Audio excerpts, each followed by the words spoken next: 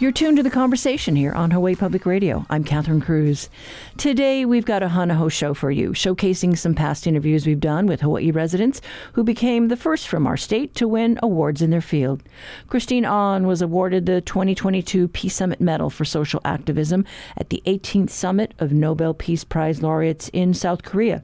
She's the founder of Women Cross DMZ, a global movement of women mobilizing for peace on the Korean Peninsula. According to the Asia Pacific publication The Diplomat, 71% of South Koreans favor peace. Yet former U.S. Army Colonel and retired diplomat Ann Wright says that South Korean polls put the estimate at 95%. Many want an end to the 70-year conflict and fear any measure of war. The Conversation Stephanie Hahn sat down with Christine Ahn to talk about peace between North and South Korea and the democratization of the peace process.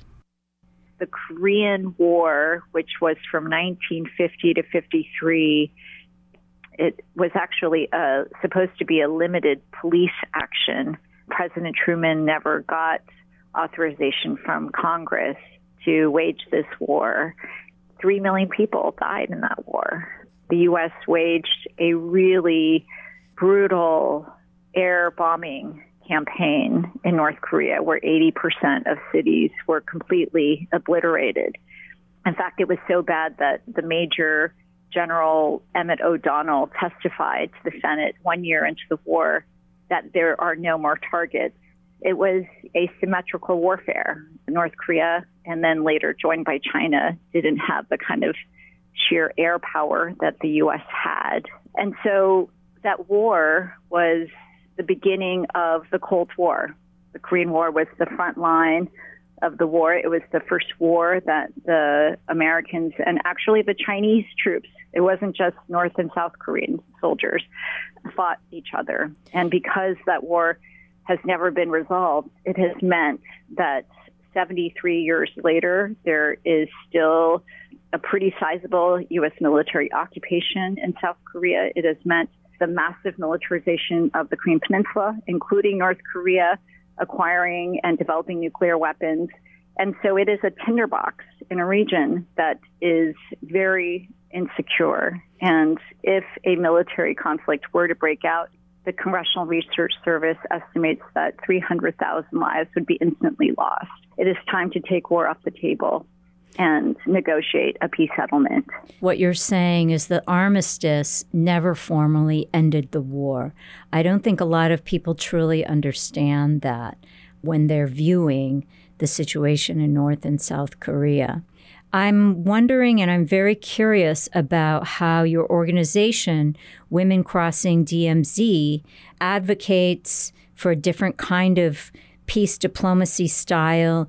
How does it differ from traditional approaches? In 2015, when we organized a historic crossing of the demilitarized zone from North to South Korea, included among the 30 women were Nobel Peace Laureates Lema Gaboe, Mairead McGuire, also Gloria Steinem, and here our very own retired U.S. Army Colonel Ann Wright. And when we crossed the DMZ, we called for an end to the war with the peace agreement and for family reunions, but also women's leadership in the peace process. When it comes to diplomacy, when it comes to foreign policy, is very much the domain of men, of retired generals. It has a very masculine approach to resolving conflict. Unfortunately, the last 30 years of the U.S. foreign policy approach to North Korea, whether it's been under Republican or Democratic administrations, has been a combination of failed policies, whether it's sanctions that harm ordinary people, military exercises that further provoke North Korea, or just the sheer isolation of North Korea from the international community. And so we say that we need a different approach. We need a peace-first approach instead of dangling the prospect of peace and normalization at the end of a process.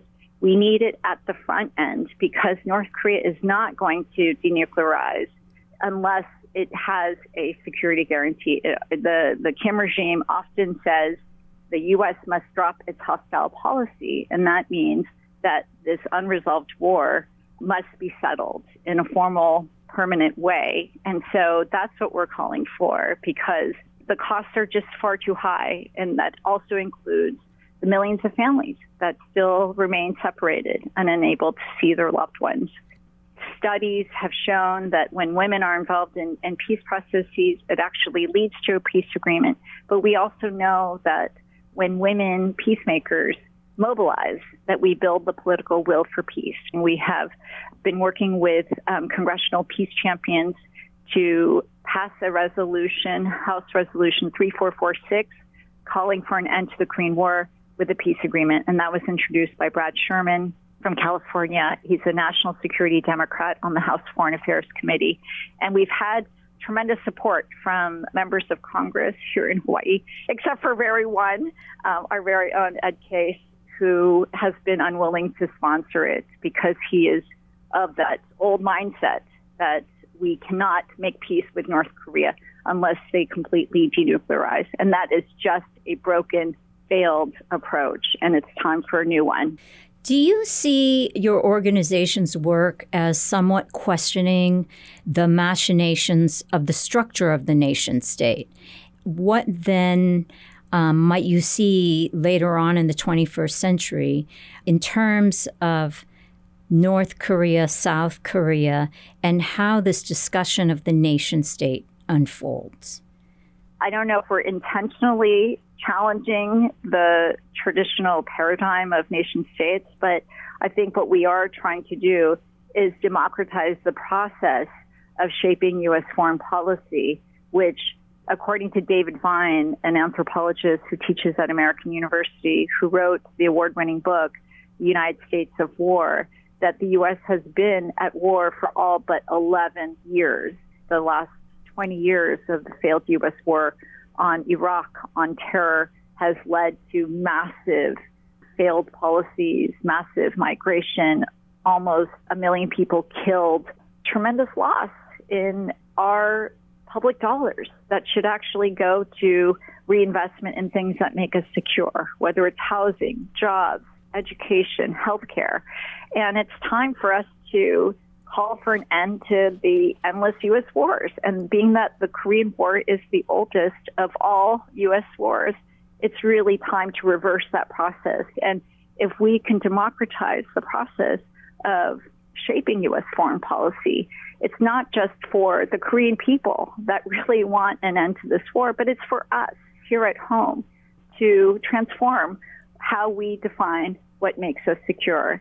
We know that there is a lot of organizing and mobilization around issues that are considered domestic issues, but we will never have the money for those things unless we tackle the Pentagon budget, which claims more than half of all of our public dollars. Do you see any parallels between Hawaii's own struggle with the effects of a military presence and the situation in North and South Korea? And I'm thinking a lot about perceptions of the military, particularly with regard to Red Hill. One of the beautiful posters that we've seen all around Oahu is the one of Kalo, Red Hill, the jet fuel leak going in the Aina and in our Vai, but then that being connected to the ships and to the planes that are going to wage the wars across the Pacific and Asia. And we cannot divorce what is happening here in Hawaii with what is happening in Guam, in Okinawa, in South Korea, in Japan, in the Philippines. We are all linked because of the U.S. militarization throughout the Pacific and Asia. Hawaii plays a very significant role in terms of trying to reverse that militarization. It is tied to our ability to have a good and decent society. And I think that we have to understand that the historical context of Hawaii serving and Pearl Harbor being the headquarters of the U.S. Indo-Pacific Command, and what we can do here when we organize and push for a different kind of U.S. foreign policy, that it's not just for those communities that have been fighting the U.S. military presence and the devastating consequences of more militarization, but also just how it affects us back here at home, because we need to divert all of our investments towards more militarization, towards things that make us secure. We need clean water. We will not survive without it. How is environmental justice linked to anti-war and peace efforts? Environmental justice movement has really understood the linkages between racism and militarism, whether it's who is recruited to serving in the military. It's predominantly people of color or working class people, and who is then sent to wage these wars and then come back traumatized to then continue the cycle of violence in their homes and in their communities. And so I think once we see that linkage, and we also see the tremendous cost to our environment caused by more militarization, we have no choice but to actually challenge that. And I think that we're seeing more of that awakening. I'm on the board of Hawaii Peace and Justice. We do see an opportunity. The land lease of the military is set to expire by 2029. And so we have the next 7 years to organize, to think about how, instead of the military investing in more preparation for war, how about we use that land, whether it's to grow food, whether it's to have more sustainable housing. What could we do? How could we imagine reallocating investments in more militarization towards things that build a good society? And I think we need to start thinking that way. Our survival depends on it. Finally, I just have a question about China and the U.S. in terms of foreign policy. This is obviously was enacted out through the North and South Korea situation. And how do you see this unfolding here? How do you think it might affect the people of Hawaii? Well, it's already affecting us in terms of justifying more militarization. I think that we're seeing a massive amounts of pork going to more defense contractors. That does not bode well in terms of how we are allocating our public dollars. The U.S.-China great power competition is being used by the military-industrial complex to justify more money to go towards these weapons manufacturers. I think that we have to challenge that, because without a doubt, China needs to improve its conditions back at home, and competition, that can be a good thing. I mean, we all know that competition isn't always bad, but how about competing?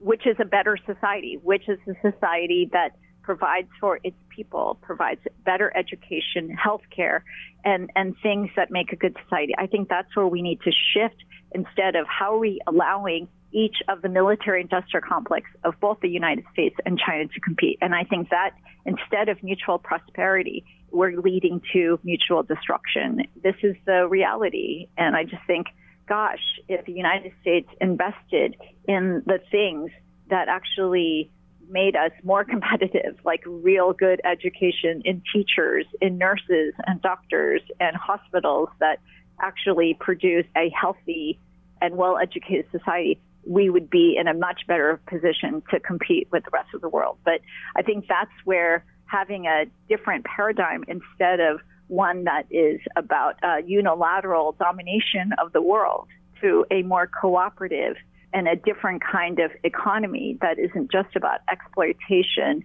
consumption, that we actually have to have a radically new paradigm of the kind of world we want to live in. That was Peace Summit medalist Christine Ahn talking with HPR Stephanie Hahn back in December of last year.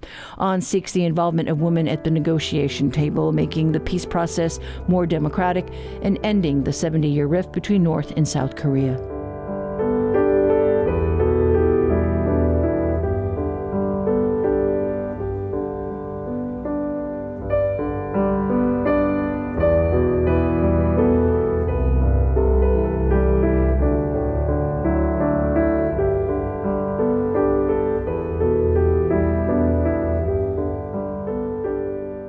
Genome editing pioneer Jennifer Doudna, a UC Berkeley professor and Hilo High graduate, was honored by the Public Schools of Hawaii Foundation at its award dinner this past April. She made headlines in 2020 as a co-winner of the Nobel Prize in Chemistry. Doudna was a guest on the conversation in 2018. At the time, she was in Hawaii for a speaking tour about her work with the CRISPR gene editing technology. She reminisced about her humble roots, wonderful mentors, and achievements along the way. My family moved to Hilo in 1971, and my dad had gotten a job at the University of Hawaii at Hilo, where he was working as a professor of American literature, so not science.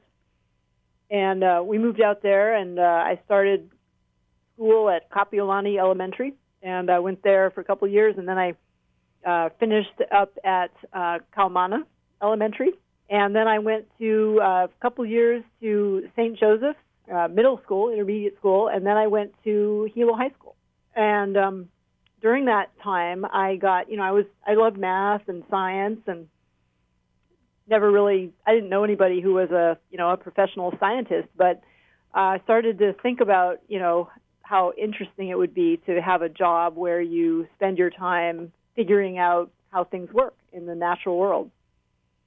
And I actually had two teachers that were very influential for me. One was Miss Wong. I've talked about her before. She was my chemistry teacher at Hilo High School. And the other was a wonderful teacher named Marlene Hapai, Mrs. Hapai. And, as kids, we loved her name, Mrs. Pregnant, right? And but she was also one of the, people that really showed me how exciting it would be to be working in the area of, in her case, biology and understanding the natural world as a scientist. And when you talk about natural world, I mean, gosh, the Big Island, you've got the volcano, you've got, incredible microclimates. Oh, yeah. No, what a place, right? I mean, it was so special to grow up there and to experience that natural world. And I think I also...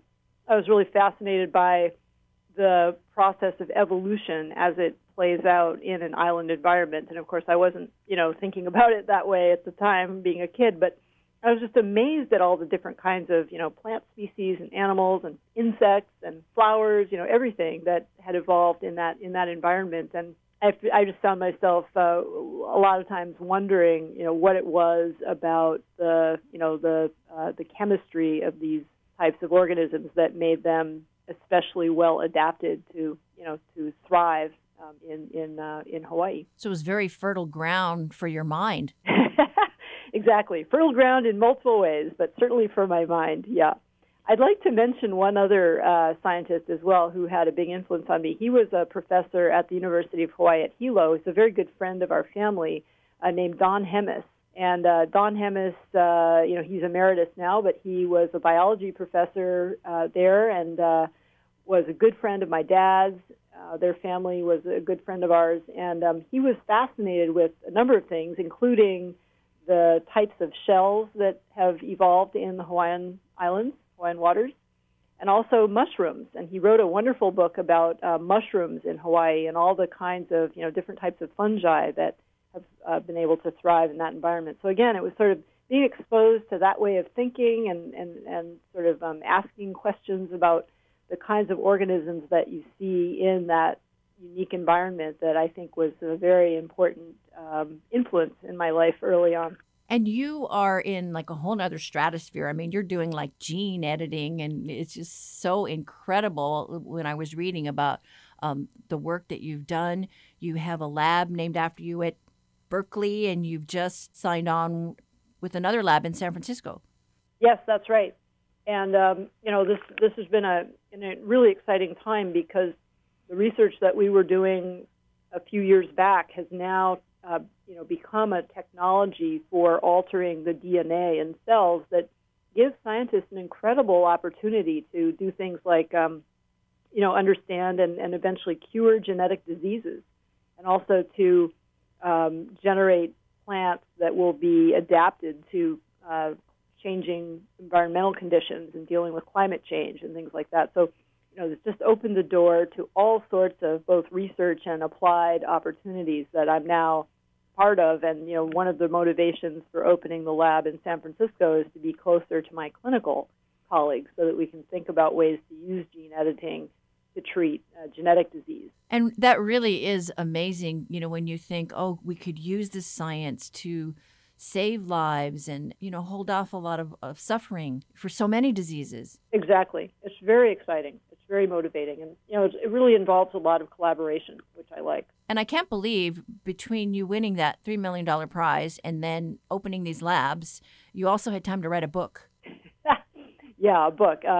So that book, A Crack in Creation, was the result of a wonderful student in the lab, Sam Sternberg, who finished his PhD about 3 years ago and decided that he really wanted to take a year off to write a book about our experience in the lab of being involved in fundamental research that became this very important technology. So I worked with him over the course of a year to put that book together, and it was a lot of fun. It was a lot of stress at times trying to figure out how to tell the story and make sure it was understandable by non-experts. But in the end, I think that we both felt really good about having had that experience together and being able to share our thinking about the science and also the ethics of where it's going in the future. What happens now? Well, for me, I'm really an educator. I love working with students, and I think for me, being at a public university like the University of California, it's very analogous to my dad's work at the University of Hawaii on one level, because I know that my dad always valued being part of a public university system that makes education available to everybody.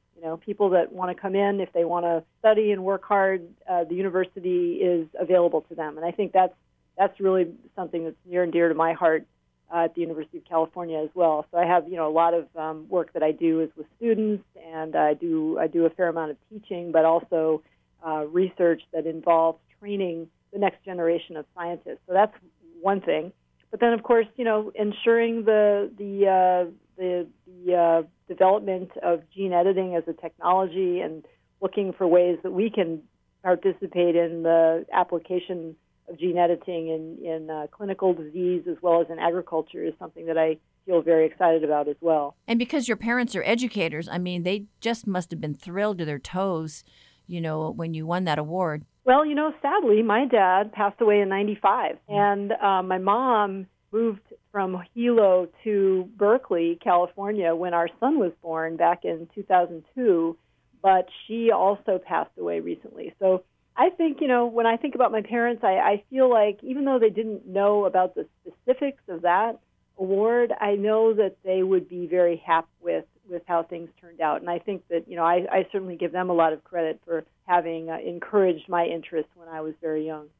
That was an interview from our archives with noted biochemist and proud Hilo High School alum Jennifer Doudna. She and a colleague shared the more than $1 million Nobel Prize for their work that has revolutionized biomedicine.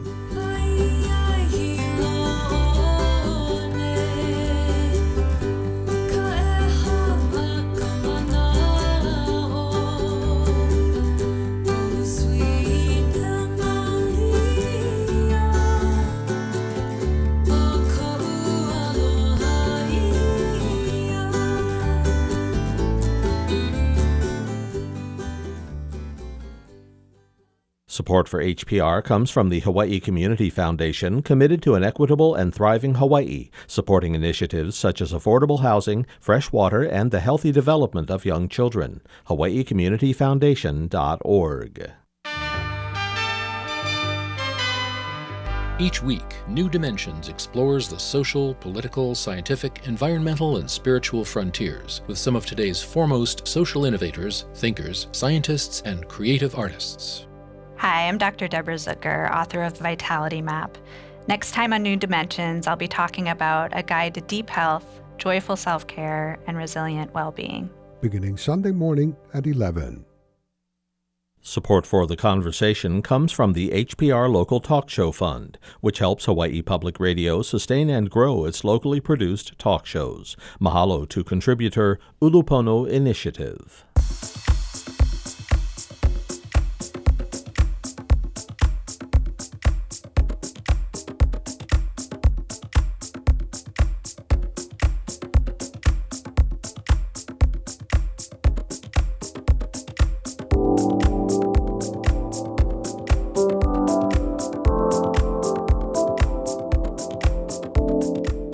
Welcome back to the conversation. Let's continue our Hana Ho show featuring interviews with people who have become the first from Hawaii to win an award in their field.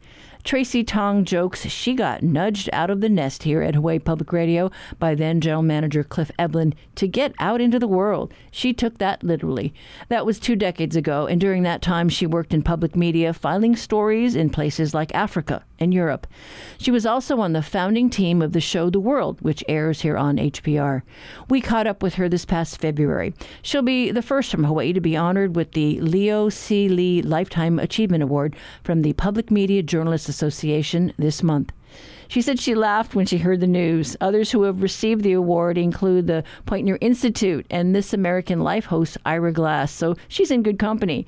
She laughed about receiving a Lifetime Award because she says she's not done with journalism by a long shot, and she's a bit uneasy about the attention. Here's Traci.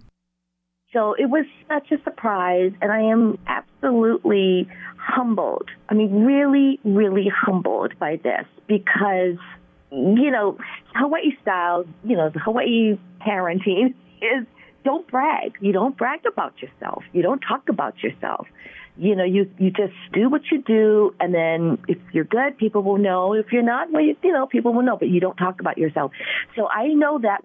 You know, I never feel comfortable in the limelight. So this was a big surprise for me. Well, you started here at Hawaii Public Radio, and, you know, I used to see you out in the field covering City Hall and the state legislature. I mean, how did that help you in your career later on? Here's the irony, Catherine. I started when they were still on campus. They didn't even have the station yet. I was told, because I used to listen to KQED. I'm from San Francisco and from Hawaii.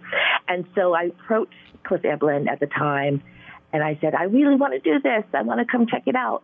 And this was down below by the parking lot, down by down by the music and the sports area. Yes, I remember those buildings. And we had egg cartons in the studio, you know.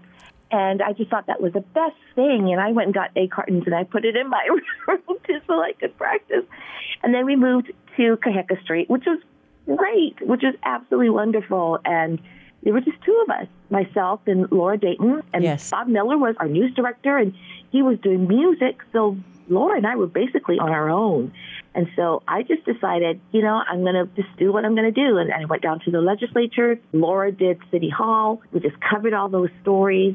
I got to do a lot of stories for AP and UPI and NPR, which was wonderful. That's where I got a lot of exposure. And then I went to a journalist convention, and that's where I met one of the heads, one of the editors of the NPR newscast. And he said, I want to talk to you because I want you to talk to somebody in Dallas. And I thought, Dallas? But what I got from Hawaii is just that, you know, everybody is just so nice and so wonderful. When you want to talk to people, if you just approach them nicely, they'll talk to you. And for me, growing up in Hawaii, I didn't know about being Asian. You know, it's not in my face.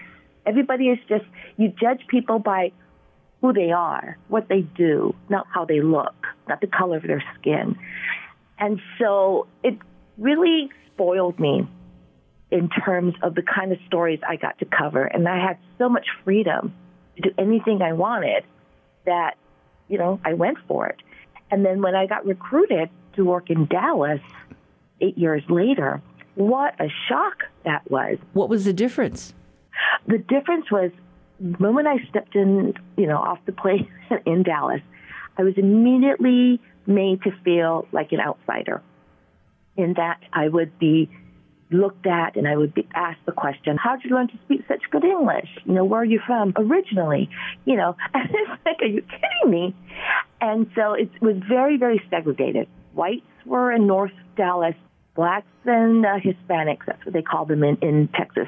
Blacks and Hispanics are in the South.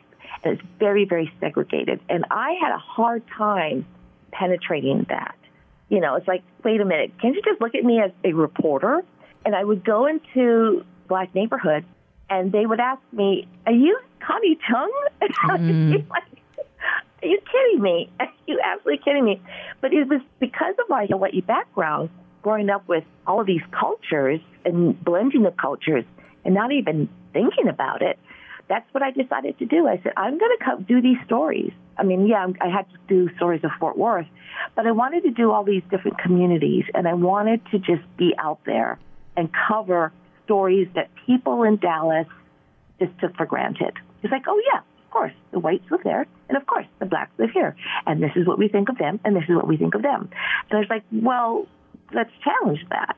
One of the biggest stories was they had this county commissioner, something that Hawaii doesn't have, but it's a county commissioner, and he would always scream racism with anything that happened.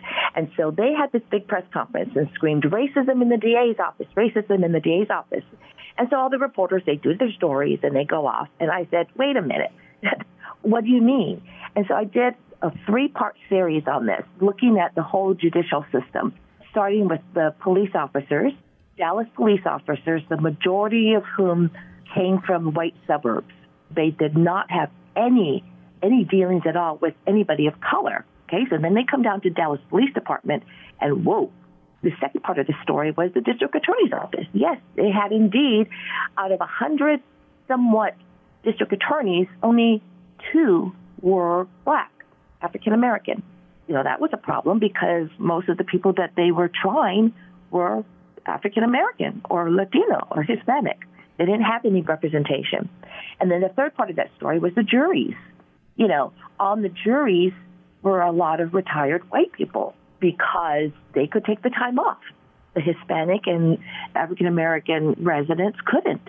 So you have these 3 things creating this perfect storm of events, and that's what created a lot of the hostility, the imbalance when it comes to crimes, when it comes to, you know, the criminal justice system. I love doing that, and I felt like I was actually contributing to something that people had not really thought about. In this day and age, you know, diversity and race are still in the headlines, and it's still a tough nut to crack in so many communities across the country. And I have to chuckle because I'm thinking, you know, you're going to be getting this award, the Leo Lee Award, I think in Texas, right? In San Antonio, yes, absolutely, yes. But San Antonio is very heavily Hispanic, but yes. Yeah, so, I mean, it's certainly lots to reflect on when you think of, you know, where you've been and the kinds of stories that you've covered, you know, around diversity. One of the best instances of the stories that I covered there had to do with the KKK. So there was these stories of the KKK infiltrating small town sheriff's departments. And they were very proud of the fact that you were doing this. So they have this press conference late at night, and these are the outskirts of Dallas. You know, there's Dallas, Fort Worth, and then outside of Fort Worth are all these, you know, smaller towns. And so that's what I was covering. I just wanted to do that. And so I got to know the Grand Wizard of the KKK. And, you know, everybody decides to, all the other media, they come in, they do their stories, and then they fly out. I mean, not fly out, but then they go home, and then they move on to the next story. I wasn't like that. I wanted to know more. I wanted to dig deep and find out, okay, why is this? What are driving people to do this? Why are you so proud to be doing this? What does everybody else think about this? And so I got called one day by the Grand Wizard. I can't remember. I think his name was John. And he says, okay, Traci, I'm not going to have you come out to my trailer. Thank goodness. Why don't we meet halfway? Why don't we meet at Denny's? I was like, okay, we'll meet at Denny's. And so I go to Denny's in this, you know, completely white suburban area where I'm the only person of color.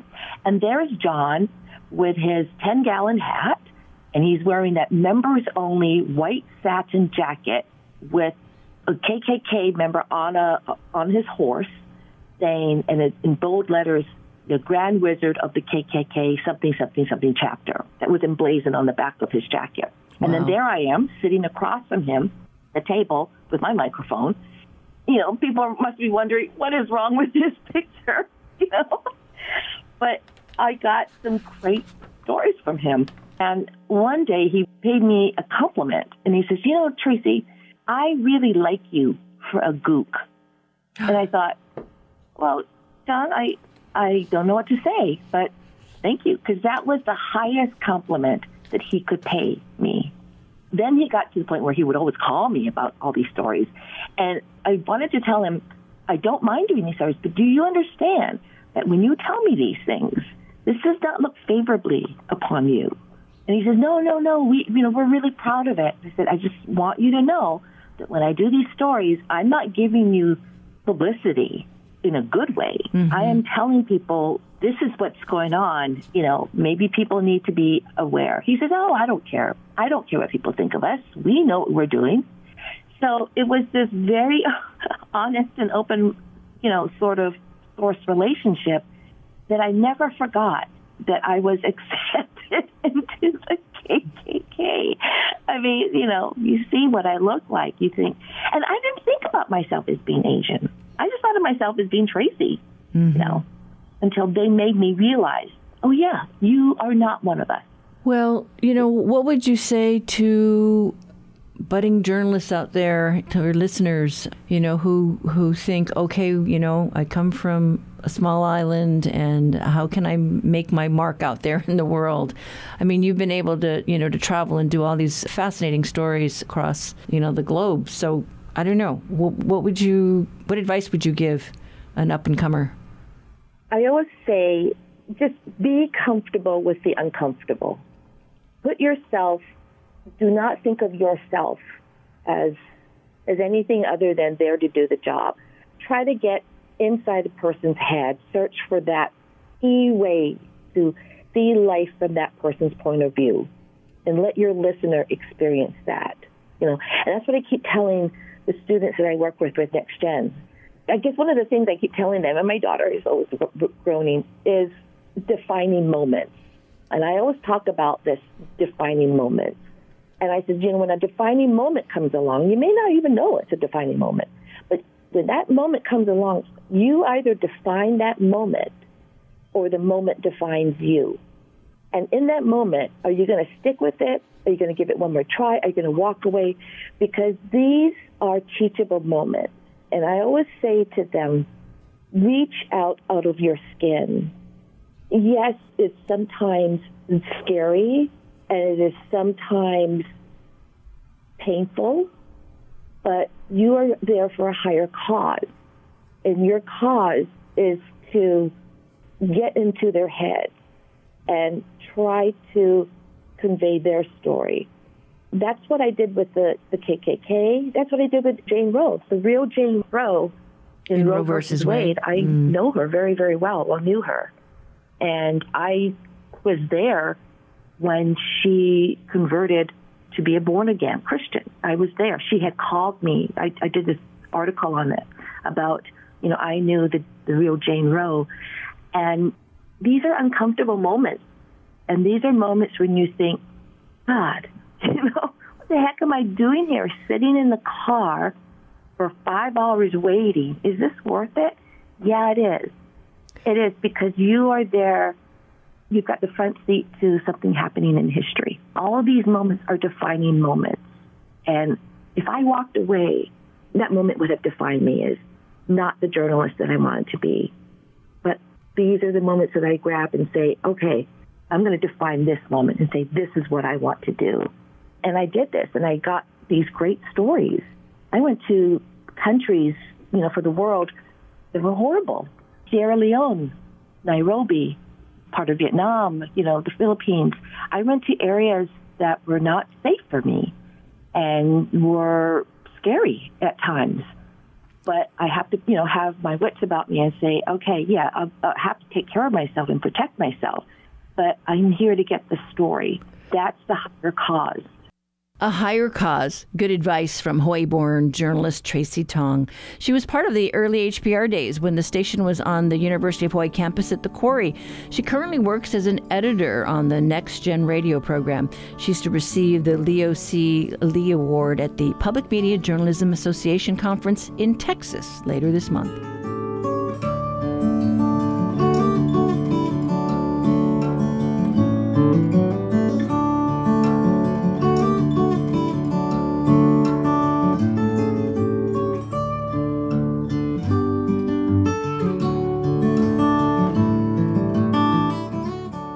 Maui native R. Kikuo Johnson made history recently as the first graphic novelist to win the prestigious Whiting Award honoring emerging talent. You may recognize him for his work that appears regularly in The New Yorker. We first met Johnson in 2021 when his third novella, No One Else, was released. That was the same year his illustration titled Delayed, featuring an anxious mother and daughter standing on a subway platform, was used as cover art by The New Yorker. Senator Mazie Hirono tweeted about it in the midst of rising incidents of Asian American Pacific Islander hate. The Conversation's Lillian Song caught up with Johnson this past April following his historic win. The Whiting Award is not an award that anyone applies for. They try to make it really feel like just a gift. And to be honest, I had never heard of it. No cartoonist has ever won that award before.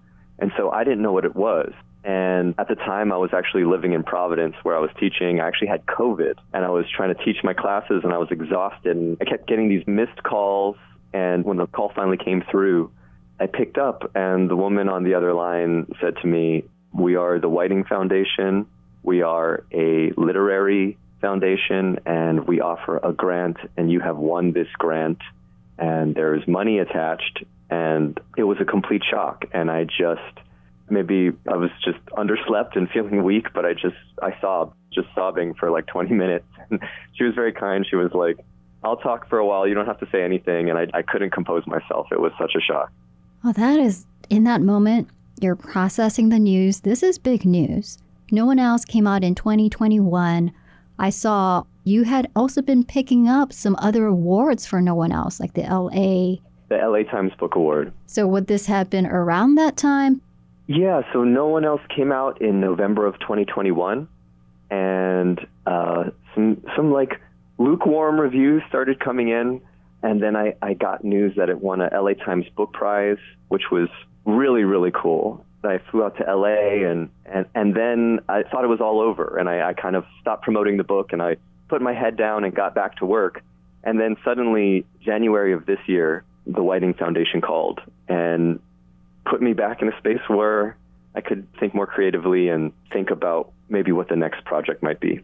And you're making history because you're the first cartoonist, first graphic novelist to be recognized by the Whiting Award, which has been around since 1985. So very established, very well known for people in the literary circles. What happens after you get the news, you're still recovering from COVID, you're in Providence? Yeah, the funny thing is I was so blindsided by winning the award. And, I made this book because it's a passion project. It was the book that I wanted to read that I didn't feel like people were making. And so I made it just knowing, this wasn't going to sell much, and it was something that I really did for myself. And then to get this call and have it be recognized in a way that I just totally didn't expect, I'm crying, and my partner, Yulia, happened to be staying with me in Providence at the time. And I opened the door after getting this phone call. She's, working from home, and I just knock on the door, and she's like, "What's wrong? What happened to you?"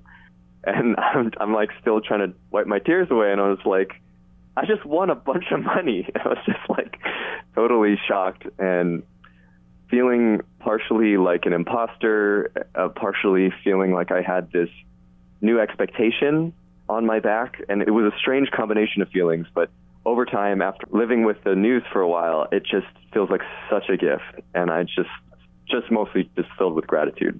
So the Whiting Award, when you heard about it in January, we didn't really hear about it until like a few weeks ago. So you were sitting on the news all this time?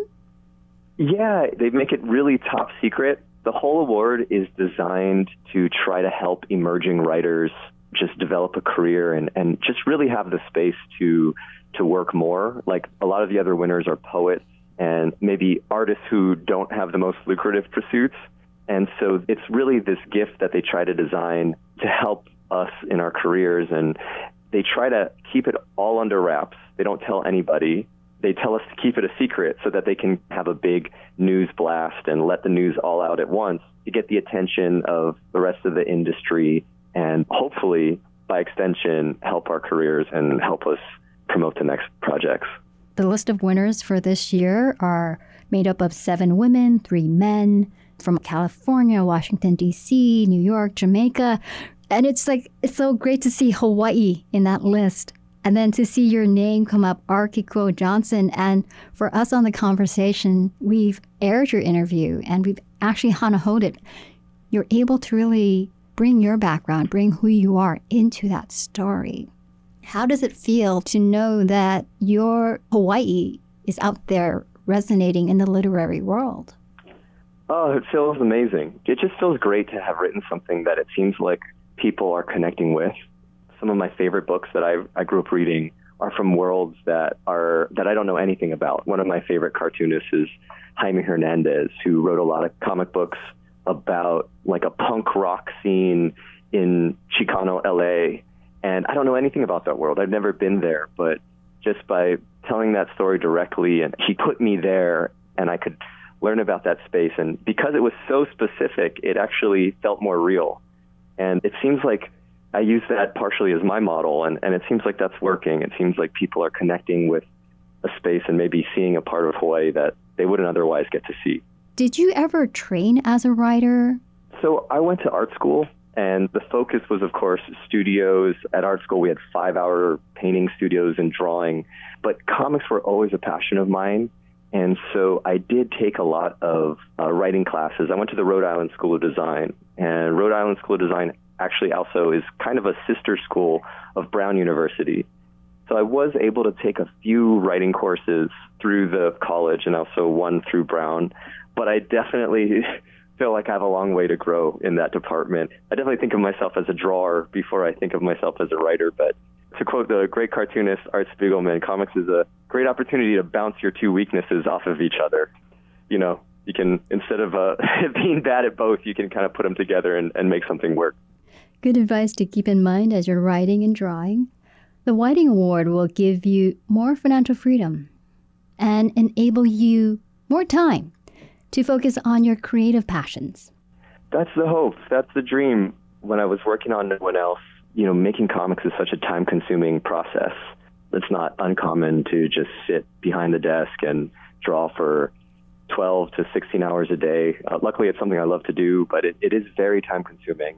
And during that period, I was turning down a lot of work just to focus on that passion project. And I had the luxury to do so at that moment. It was during the pandemic. And so I wasn't going out a whole lot, as none of us were. And then once the book was over, I put pressure on myself to bear down and take on a lot of commercial projects, did some book covers and some commercial work for different brands, Coca-Cola and things like that.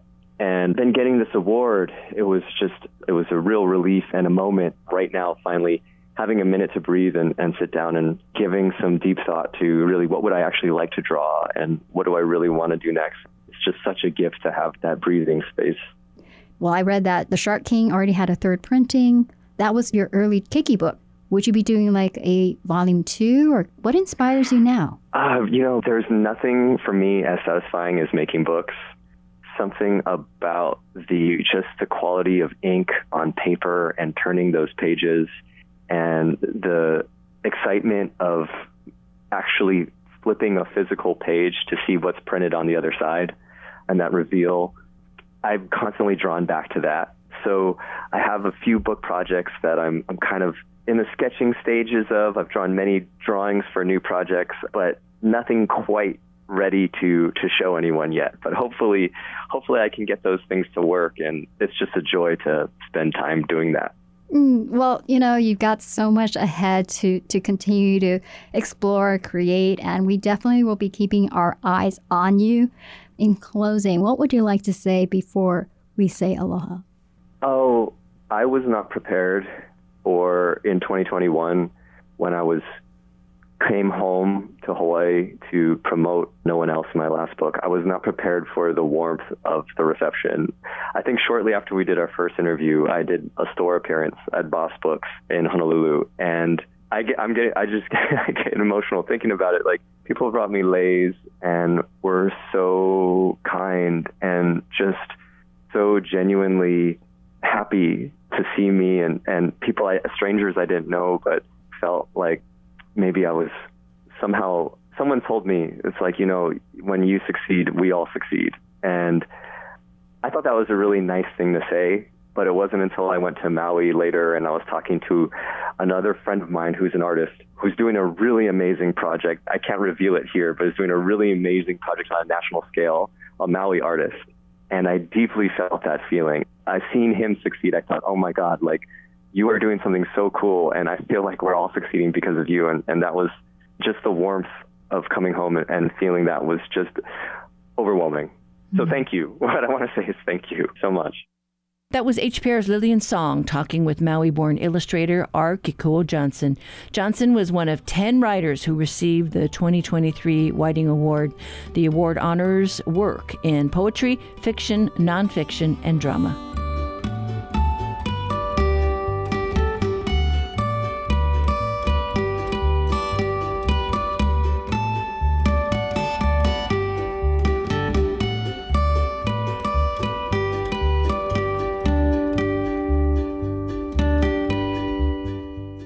Well, that does it for today's special showcase of people who became the first from Hawaii to receive recognition in their field. We'd like to hear from you. You can call our talkback line and leave your comments. Here's that number, 808-792-8217. You can also email us at talkback@hawaiipublicradio.org. If you missed any of this show or want to listen to a past one, find them on the conversation page of our website, hawaiipublicradio.org. You can also subscribe to the Conversation podcast on Spotify, iTunes, or anywhere else you get your podcasts. Our program is produced by Russell Subiono, Lillian Song, and Stephanie Hahn. The Backyard Quiz theme written for us by John DeMello, and our theme music courtesy of Gypsy 808. I'm Catherine Cruz. Tune in Monday through Friday to join the conversation.